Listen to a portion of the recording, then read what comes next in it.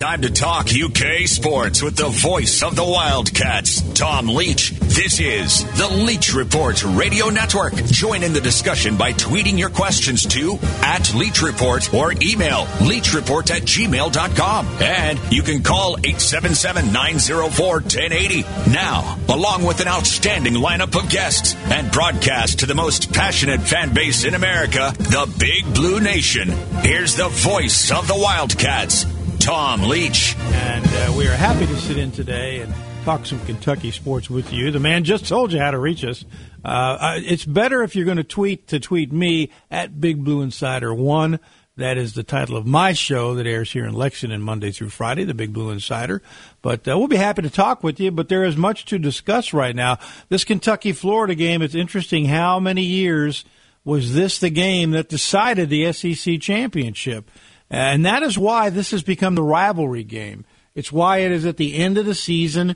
CBS loves it. It will be on CBS. You've got 2 ears, so you can listen to the TV with one and the radio with the other. It's not hard to sync up if you've got a DVR. Sync up if you were listening on your phone, on iHeart, and the TV. And it's going to be the kind of game where you want to see how the Wildcats bounce back. How does Kentucky respond to the loss to Tennessee? And are the reports of the unrest involving Ashton Hagans anything to consider? So we will see. My guess is they've worked that out. I remember when the same thing happened with John Wall when he was here and a little unhappy. And he and Calipari got together and they worked it out. But we'll see. But again, that game is tomorrow, tip-off at 1 o'clock. Network pregame begins at 11:30 with Dave and Rex. So you've got your radio right where you need to have it if you want to listen. Let's get caught up on other Wildcat news of the day, presented by Cardinal Point Financial Group, a private wealth advisory practice of Ameriprise Financial Services. You know about the men's game. And, of course, the UK women play tonight in the Southeastern Conference Tournament. The Wildcats earned the number 3 seed and will take on number 6 Tennessee, which beat 11-seeded Missouri last night. This game will happen at about 8:30 tonight at the Bon Secours Wellness Arena down in Greenville, South Carolina, one of my favorite cities. And it's a Kentucky team that won its final home game, beating Georgia, but like the men coming off a loss right now, blew a huge lead and lost to Vanderbilt down in Nashville. So the women kind of have to get their heads back on straight. And it's a challenge for Matthew Mitchell, but it's a team that it's the kind of team nobody wants any part of them when the pressure's on because of the defense they play. They finished 21-7, 10-6 in league play, and keep this in mind. This is a team that, while it wants to win everything it can this year and make as deep a run as it can in the NCAA tournament, because of a transfer and an injury and recruits coming in, they're sitting on a huge year next season. So it's a young team. They are building toward next year. They did say goodbye to 5 seniors, but Ryan Howard's only a sophomore, and they got a lot of other young talent. So it's a team to keep an eye on. And the Wildcats, 35-40 in the SEC tournament, 16-12 under Matthew Mitchell. So again, UK network coverage starts at around 8:15 tonight with Darren Hedrick. UK baseball has been rescheduled for this weekend. The series with Bradley is off. You may have heard this.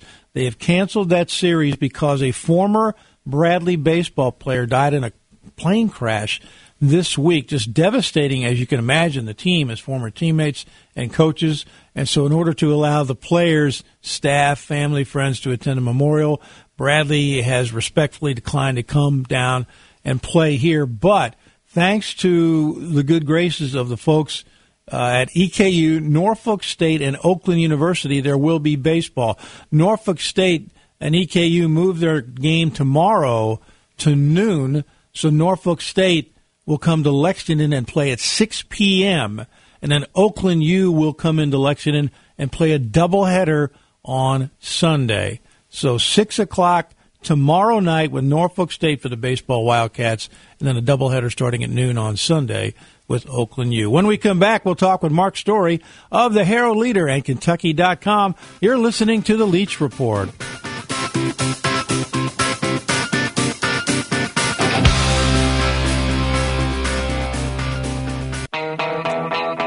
Find out more about the voice of the Cats and get great coverage of the Big Blue at TomLeachKY.com. Welcome back to the Leach Report. Dick Gabriel sitting in for the voice of the Wildcats. One other UK note I just saw on Twitter, Ali Stumler, who is a star in the making at UK, talking about volleyball. She has been named to the U.S. Collegiate National Team Gold roster, so another opportunity for her to hone her skills against some of the best in the country. We welcome now our first guest of the morning, Mr. Mark Story of the Herald Leader and Kentucky.com. How are you today, sir? Good, Dick.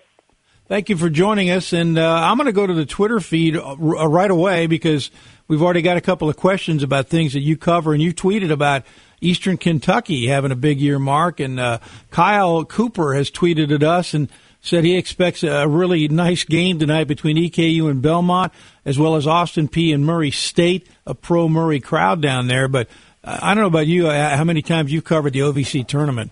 It's always a lot of fun, isn't it? Yeah, we used to cover it. I actually when it was in Nashville, it was a great trip, and it was fun. And it's the OVC's sort of on an uptick in recent years. They had two teams in, they got two teams in, and both teams won a game last year with Murray State and Belmont. Obviously, the John Morant factor, but this year you have the top four seeds, through to the semifinals, and yeah, I think that'll be an interesting doubleheader. And EKU. This is the first time they've even made the OVC tournament, much less the NCAA tournament, since 2015. So, it was program progress for A.W. Hamilton in his second year to get Eastern back in the OVC tournament, and now they've advanced, and it'll be interesting to see how they play against Belmont tonight. And for his efforts, he's been named the OVC Coach of the Year, so he's off to a great start in Richmond. William has tweeted at us wanting to know, will Johnny Juzang get more minutes/touches tomorrow, which kind of dovetails into the questions about Ashton Hagans. Is that something you believe, Mark, that UK fans should be concerned about? Well, I think the point guard play has been a bit of a concern down the stretch. Now, I've started to feel a little bit sorry for Ashton, just in terms of the level of scrutiny he's fallen under. But they have been turning the ball over. That there was a 10-game stretch where Ashton was averaging just under 4 turnovers a game, and that I think if you check against teams that win the national championship, or even past Kentucky teams that have won the national championship, they're usually not turning it over at quite that rate at the point guard position. So, yeah, I do think that is a concern. Now, whether that leads to more clock and more touches for Johnny, I think that's very much to be determined. I think probably the best outcome would be to get Ashton back on the beam. Tennessee, it looked like in the second half, borrowed a page from Auburn, at least the Auburn team that beat Kentucky down on the Plains. And then by that I mean just basically banging and playing physical basketball and knowing the referees can't and won't call everything. Is that the blueprint for a win over this Kentucky team, in your opinion?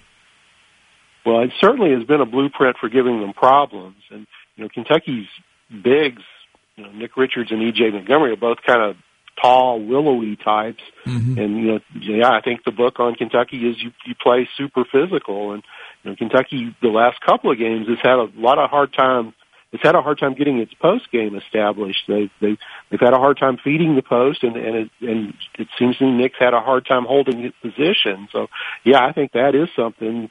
The NCAA tournament is always, so reliant on matchups and just how you match up. Yeah. And if you're a Kentucky fan, I think one thing you're rooting for is not to get paired against big, physical, burly front lines.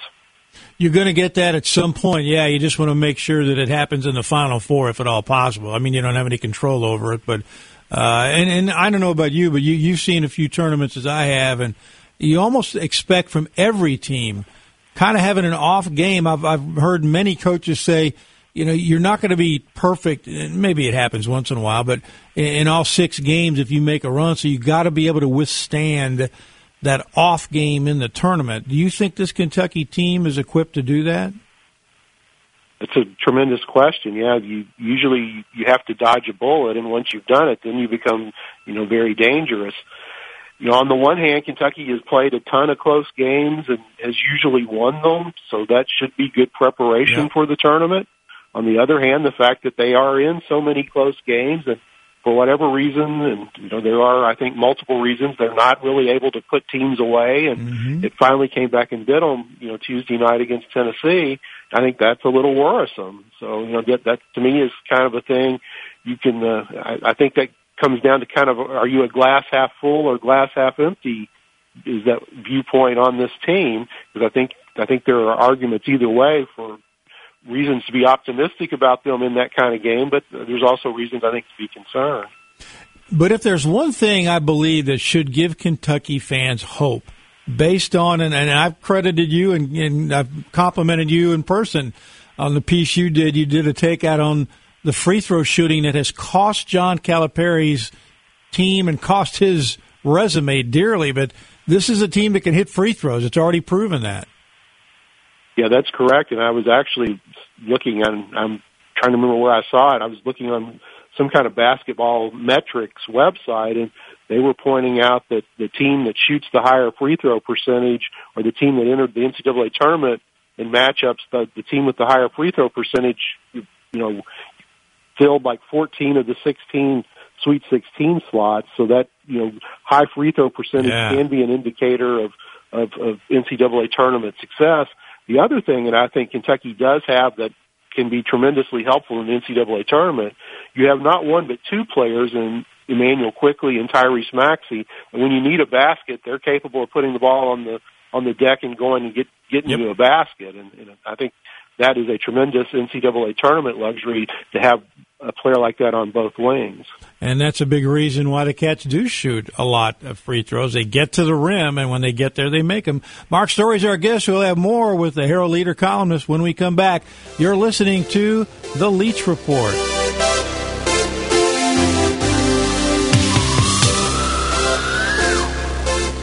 Can't get to a radio? You can listen to us live on the web at talkradio1080.com. Now, back to the show. Welcome back to the Leach Report. Dick Gabriel in for The Voice. And a reminder, the guests on the Leach Report come to you on the Kentucky Hemp Works hotline. We are talking with Mark Story, a columnist for the Herald Leader. And you see his work as well on Kentucky.com. Mark, is this going to be a crazy, fun NCAA tournament? Will it be one that enrages us because of officials? Will we decry the lack of quality play?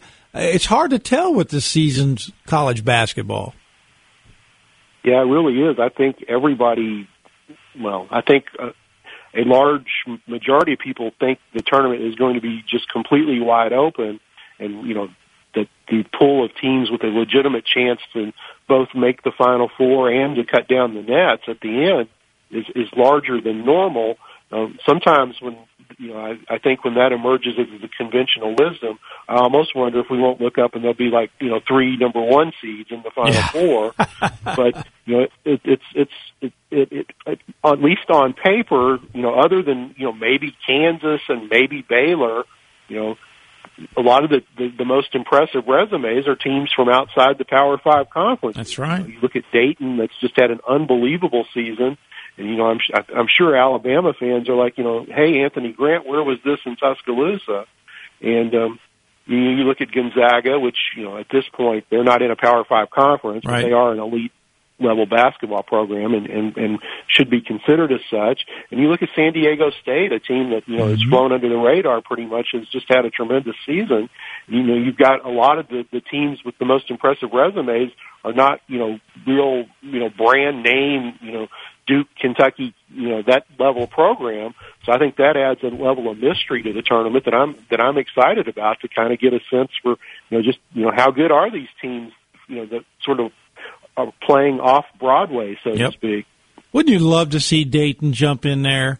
And you're right about Anthony Grant. Of course, he didn't have an Obi Toppin in Tuscaloosa, but it's up to coaches to go out and find and develop those players. But what a great story that would be. Yeah, Dayton is a great basketball town, and the University of Dayton Arena is one of the great quirky basketball arenas. I really like that arena. I've covered NCAA tournament games there, and it's really cool. A really cool arena. just kind of a quirky setup, but they've also made it modern. And there's a lot of basketball enthusiasm and passion in the city of Dayton. They really support the first four and the NCAA tournament. Yep. And there's tremendous passion for the Flyers. So yeah, if they could make a run in the tournament, I think that would be a huge could become a really nice national story and give Dayton recognition as a basketball town that it deserves. One of the greatest moments in UK basketball history, actually two of them, happened in Dayton when Kentucky upset Indiana in 75 and ruined that perfect season. And then in 78, won its way to the Final Four by winning the regional there. So you're right. That city just is great when it comes to tradition. I was watching a little bit of Illinois-Ohio State last night. I really like Illinois. Ohio State came back and won, but I think that just underscores maybe this is the year for the Big Ten, that's got talent up and down. Yeah, it's really interesting. Part of what makes the NCAA tournament interesting is we form opinions about conferences, and the Big Ten, looks like it deserves, a deep level of respect, and the metrics, certainly suggest that. Conversely, the view of the SEC is it's not very good, and that's what the metrics say. I remember, I think it was 2006, for most of the year we thought the SEC wasn't very good, and then you looked up in the NCAA tournament, and Florida and LSU were in the Final Four, and Florida won it all. I'm not predicting that for the SEC this year, but I am going to be curious to see once the tournament starts if the leagues and the teams we think are good, starting with the Big Ten, if that holds up in the tournament, and if some of the leagues that don't look as strong, and frankly that is both the SEC and really the ACC. I'm anxious to see if they can sort of defy that perception in the tournament. I got about a minute left, but you and I have talked on my show before about the emphasis put on basketball in the SEC. Is this just the pendulum swinging right now that the SEC is not really strong this year? Yeah, I think it is. I mean, I think the league has gotten better. I think the coaching's gotten better with Rick Barnes in the league and Bruce Pearl back in the league, and I think the SEC was really good last year when Kentucky and Auburn played to go to the Final Four, and I think there's been there's a fair amount of attrition in terms of talent exiting the league, and I think it's just kind of a cyclical thing that the league is down, or is perceived to be down this year. Mark, thank you so much for your time, and are you going to be traveling soon? I do not have to go to the SEC tournament, but I will be traveling after that for the NCAA. Gotcha that. So you'll be observing everything from the comfort of your own home for at least for a little while. Yeah. The home experience. That's good.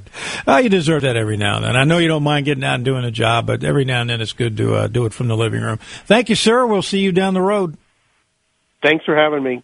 No problem. That's Mark Story of the Herald Leader, and he is a guy who he can spin a good yarn. He tells a good story. You can follow him on Twitter at Mark C. Story.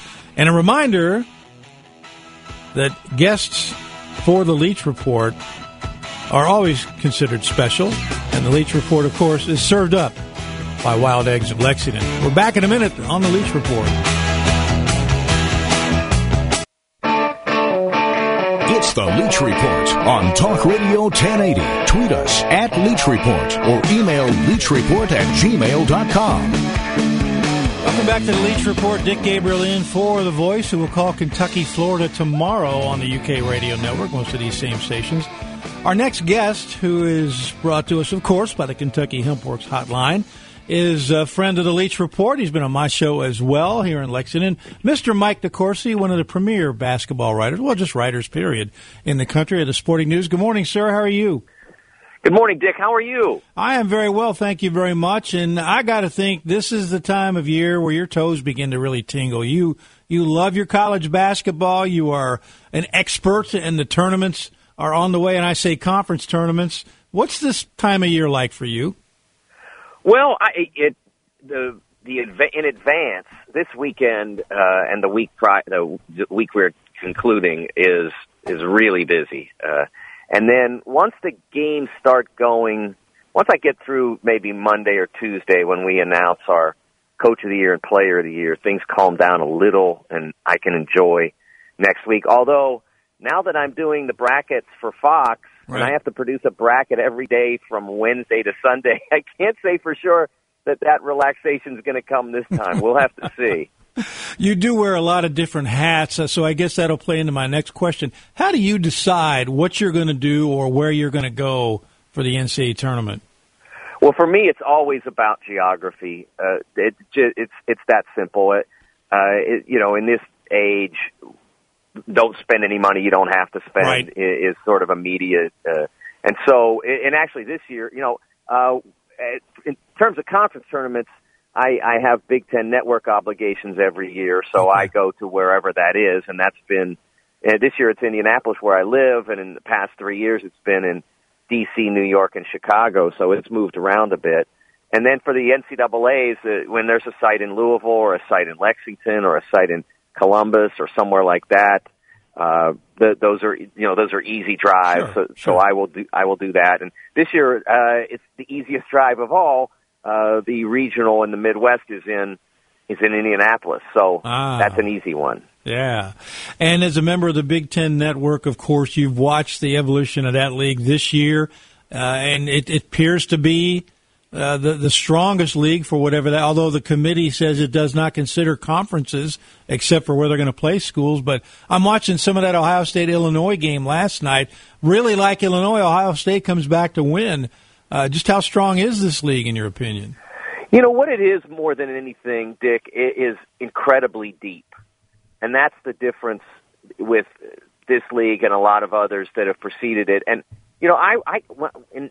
early on in my career in 1990-91, I covered the Big East. I was working in Pittsburgh then, and I covered the Panthers, and they were in the Big East at the time. And that year, there were 9 members in the league, and 7 of them got to the tournament, and an 8th could have. Rick Barnes' Providence missed by a little at 17-13 that year. And that league was incredibly deep and outstanding. And I think the difference with this one is somewhat volume. And by volume, I don't mean the number of teams that are really high quality, but also the number of games they play. Sure. In that 91 season, those teams played a double round robin. There were 9 members. They each played 8 games home and road. So it's only 16 games. Now the Big Ten is playing 20. And so basically there's almost nowhere to hide. I mean, last night, in a lot of leagues, in a lot of good leagues, the Illinois effort on the road would have been good enough to win in a lot of gyms. Mm-hmm. And it wasn't good enough because Ohio State's terrific. And in a lot of circumstances, the Ohio State performance would have been good enough to earn a blowout, but not against that Illinois team. And that's kind of the way it's been for the Big Ten all year. And it bothers me that I hear people who I think should know better talking about how the teams in the league are inconsistent or this or that. Well, they're inconsistent because every time they turn around, they're running into a brick wall. That's right. There's no chance to build a consistency when every team that you play, just about, with the obvious exceptions of Nebraska and Northwestern, right, has a pro on it, has multiple players who can hurt you. Minnesota's 2 games under 500 with 2 guys who are probably going to play in the NBA. Wow. And Richard's not doing a bad job. He doesn't have enough guys, and he's in a league that if he took this same team into maybe 4 of the top 6 leagues, he'd at least be safely in the tournament right now. On the heels of the Kentucky loss to Tennessee, where Calipari said at halftime he thought he had a Final Four team, and at the end of the game he didn't know what he had.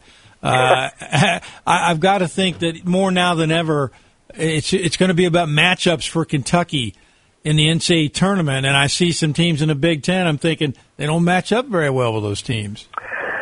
Well, the interesting thing about Kentucky is it hasn't seemed really to matter much who they play. That they're going to be in the game. They're not going to get far away, and they're not going to get far behind. And it's going to be a game going into the final 10 minutes, and Kentucky has been really masterful in those 10 minutes until Tuesday. Yep. I wrote a column last Saturday, I think, after the Auburn win that broke down how they play down the stretch. I think at that point the winning streak was 8 games, and right. I went through the final 8 minutes of each of those 8 games, and I broke it down into 4-minute increments. And how did they do in the 8 to 4, and then 4 to 1? And they owned almost every segment of that, and the free throw shooting in that period was incredible. And yes.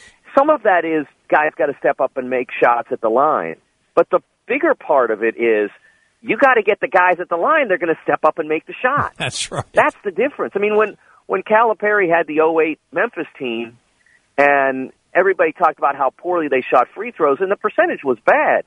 But if you kept the ball in the right hands, more often than not, it was going to turn out okay, as long as it was in Rose's hands or Chris Douglas-Roberts. I mean, those guys were not great. They shot about 70, 75, something like that.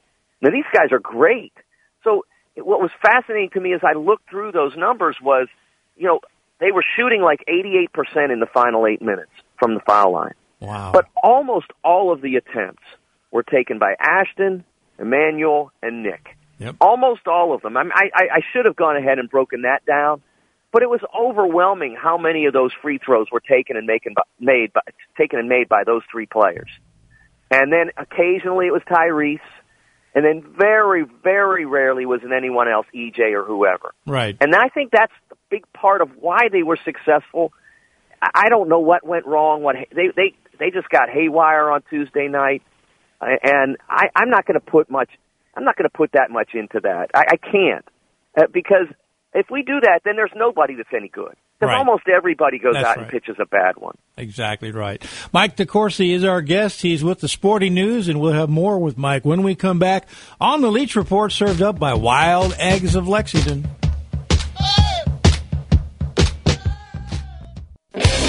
This is the Leach Report on Talk Radio 1080. You can follow Tom on Twitter. It's @TomLeachKY. Dick Gabriel in for Tom Leach. We're talking basketball, of course, with Mike DeCourcy of the Sporting News. With the SEC tournament about to begin, 1 game left in the regular season. And, Mike, I don't know about you, but I was not surprised to see LSU because of its schedule with the early lead in the SEC, but I was a little surprised that Kentucky locked up the SEC regular season championship with 2 games remaining. This Florida game often has decided the champion, and yet it's going to be a good game, but it'll figure into seeding perhaps, but that's about it. Yeah, what's interesting is that it's a good thing that the Wildcats won on Saturday. Yep. Because I think if they hadn't, they would have locked it up by LSU losing to A&M, and you don't want to win a championship like that if you can avoid it. You want to win a championship, but you'd rather do it yourself. So that was good. I am surprised at how much LSU has struggled of late. They have point guard issues, but one would think that with the talent that they have, that they could somehow fight through it in a league that offers opportunities to succeed, and yet they haven't been able to do that. The same with Auburn's fade of late.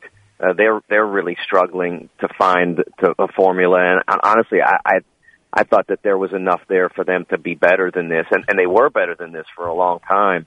I would say that by their performance on Tuesday, the Wildcats have increased the importance of this game. Yes, if they had taken care of business at home, I think that a loss here would have been forgiven because Florida's good. They're going to be in the tournament. They're tough to play at home. One would expect that they would have a reasonable crowd for their senior day and all that. And so a lot of people would have looked at it like, well, they're going to lose sometime. They're not going to go into the tournament winning 12 in a row, more than likely. Right. So it would have been sort of given a pass to some extent. It certainly hurt their case for a 2 seed. Oh, yeah. But as I was working on my bracket this morning that will be released later today, there are right now for those first 3 lines, which is 12 teams, there are 13 candidates. Oh. It's really hard to knock the last one off. So anybody that opens the door, whether it's Creighton by losing at home tomorrow to Seton Hall, or the Wildcats if they lose on the road to Florida, or if Duke were to lose somehow against Carolina or whatever, anybody that's in that 2-3 range that says we don't want to be on this line, there's a spot for them because it's like I said, there are 13 rock solid candidates for those 12 spots, and then after that, it's a pretty significant drop off on the 4 line. So you don't want to give the committee the easy tool that they're looking for. Right. Tell everybody where they can see your bracket. Yeah, it'll appear probably early afternoon at CBB on Fox on Twitter. They also have an Instagram and Facebook account as well. I believe it's CBB on Fox on Facebook as well. I am not an Instagram person, so I don't know how that works. I mean, and as well, I will, once it's posted, share it on @TSN Mike, my Twitter account. Excellent.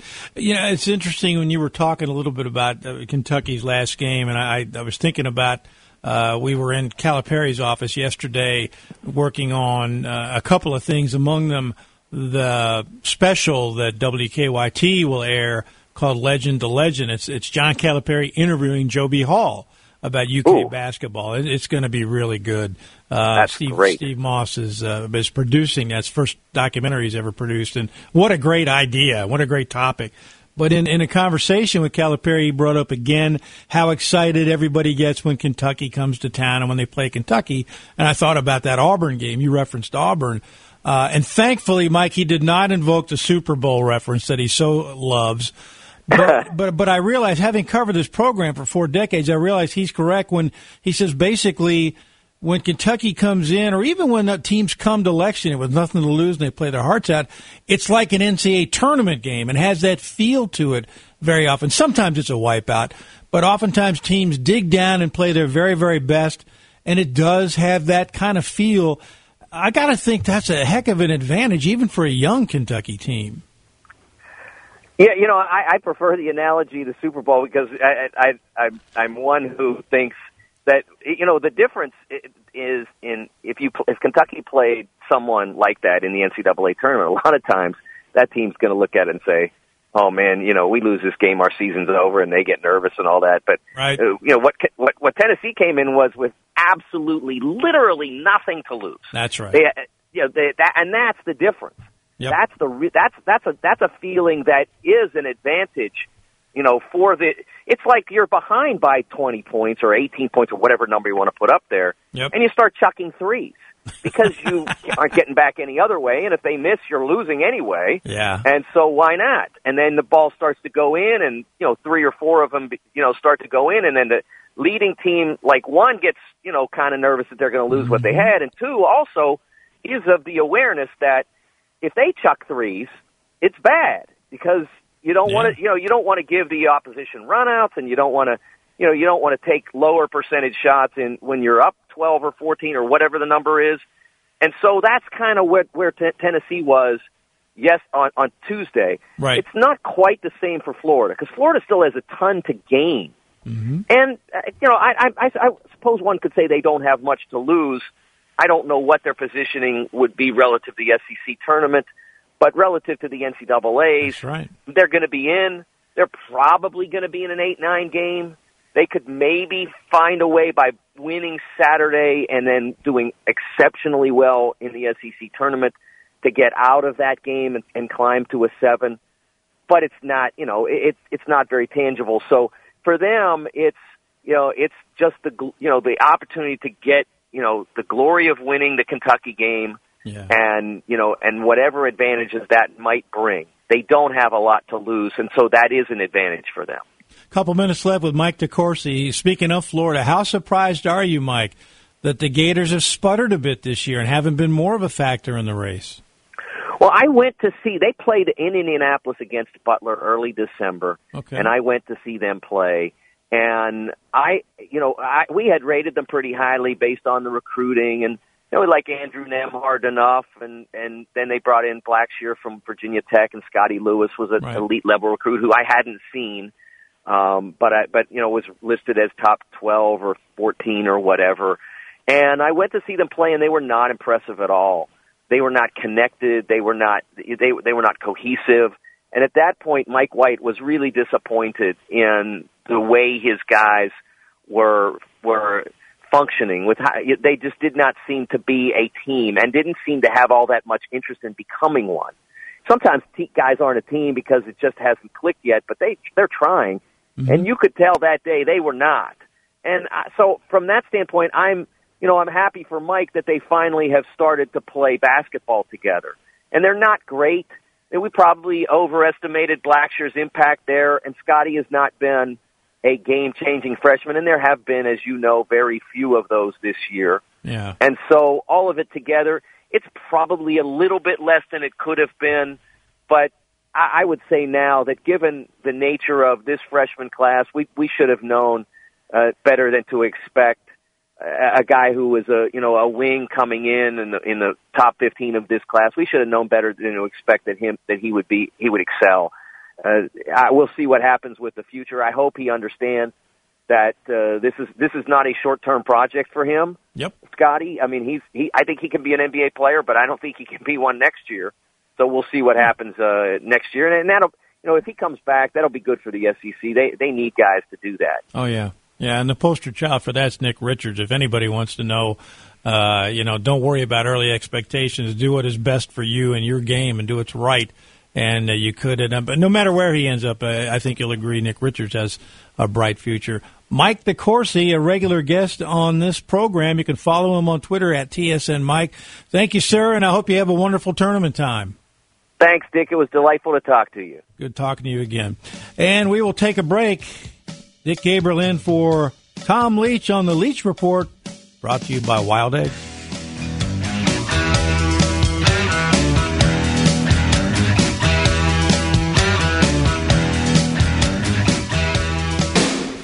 It's the Leach Report on Talk Radio 1080. Coming up next, it's Kentucky Sports Radio with Matt Jones. Welcome back. Dick Gabriel in for Tom Leach on the Leach Report, brought to you by Wild Eggs of Lexington. And another UK note, tip of the cap, Lynn Bowden picks up his trophy. He was named the Hornung Award winner back in December, but the ceremony was yesterday. And Lynn, of course, breaking school records for career and single-season rushing yards by a quarterback. He was an AP All-SEC first-teamer at the all-purpose position. He broke the SEC single-game rushing mark for a quarterback at 284 yards, 8th nationally in all-purpose yards. You already know the yardage, but the story, but it bears telling again. It'll be Kentucky, Florida tomorrow on most of these same stations. Tom Leach and Mike Pratt will have the call for you. And again, the UK women tonight against Tennessee at about 8:30. Darren Hedrick with pregame at 8:15 tonight. My thanks to Tim Anstead and to Shannon over in Louisville for the help today. Thanks to all of you for joining us here on the Leach Report. Have a great day, everybody.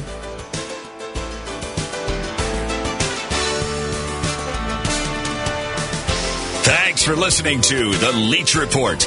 Make sure you check out the podcast page at TomLeachKY.com whenever you miss a show. And be sure to follow The Leach Report Facebook page. If you have a question for Tom, email it to leachreport@gmail.com. See you next